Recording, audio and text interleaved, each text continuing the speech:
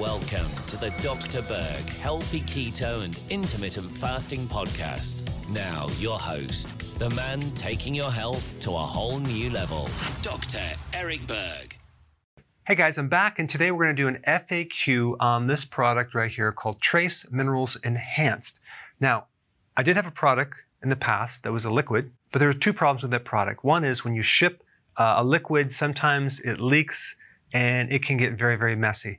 And the other reason I wanted to change the formula is because I wanted to add some additional trace minerals to this product to make it even better. And the most important trace mineral that I wanted to add in higher amounts was this one right here, zinc. And one thing that people might not realize when you're taking a zinc product is that if you're taking one trace mineral or one mineral over a long period of time without the other minerals with it, it can deplete and create an imbalance in the other minerals, especially with copper. So I added zinc with some other key trace minerals in a blend of all of the trace minerals, and there's over 74 different trace minerals, just to make sure we don't create additional deficiencies. But zinc supports a healthy immune system. In fact, your phagocytes, the cells that eat viruses and bacteria and dead cells, are saturated with zinc. So if you're zinc deficient, you become more susceptible to infection because you lose that resistance. Also, you need zinc for vitamin A to be utilized in the body. So let's say, for example, you're driving at night and it's raining, it's hard to see at night. So you have a problem with night vision. Well, that's usually a vitamin A deficiency, but if you're deficient in zinc, vitamin A won't work. Also, zinc is involved in epithelial tissue integrity. So all the inner skin inside your sinuses, all the way down to the colon, have this inner lining of skin. It's called epithelial tissue. And zinc is involved in keeping the integrity of that tissue to prevent leaky gut, which leads to all sorts of immune issues. So zinc is involved in a lot of different things, including your skin, both outside and inside, reproduction, immune system. It supports testosterone, and it's very high in oysters, shellfish, red meat, and even cheese. Now, there's a couple reasons why a lot of people are deficient in zinc. Number one, we don't have a good storage system for zinc. So if we're not consuming zinc on a regular basis from our food, we become deficient. Number two, if you're consuming grains, corn, or rice, there's something in there called phytic acid that blocks your absorption of zinc. Also, the more stress you're under, the more sugar you eat, the more deficient you are in zinc. All right, the next one is manganese. Manganese is really important in strengthening ligaments, okay, in your back, in your feet.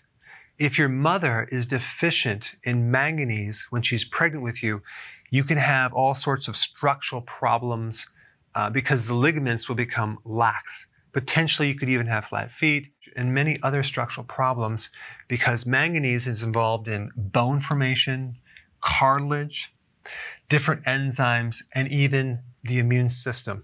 And then we get to copper.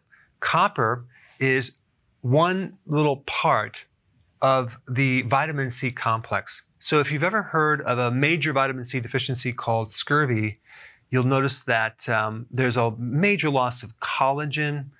They have major fatigue.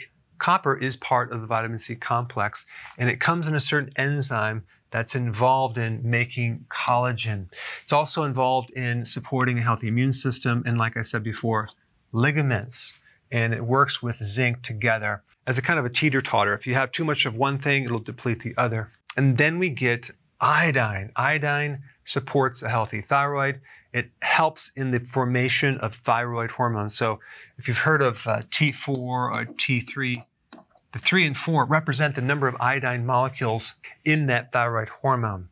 It also helps support estrogen. It helps to balance out estrogen. So if you have too much estrogen, iodine can help bring it back into the right range. Iodine is very, very, very important if a mother who's pregnant is carrying their child, because if the mother is deficient, that child could end up with a lower IQ and certain cognitive impairments. And then we get to selenium, which is probably one of the most important antioxidants. It's involved in something called glutathione, which is a very powerful antioxidant in your liver. It's also very important in converting the thyroid hormones like T4 to T3. It's really important in supporting conditions like Hashimoto's. It's also very helpful in buffering excess amounts of mercury. It's involved in the immune system. It also can prevent muscle cramping. So let's say you're doing all of the different minerals like magnesium, potassium, salt, and you still have cramps. It could be you need selenium.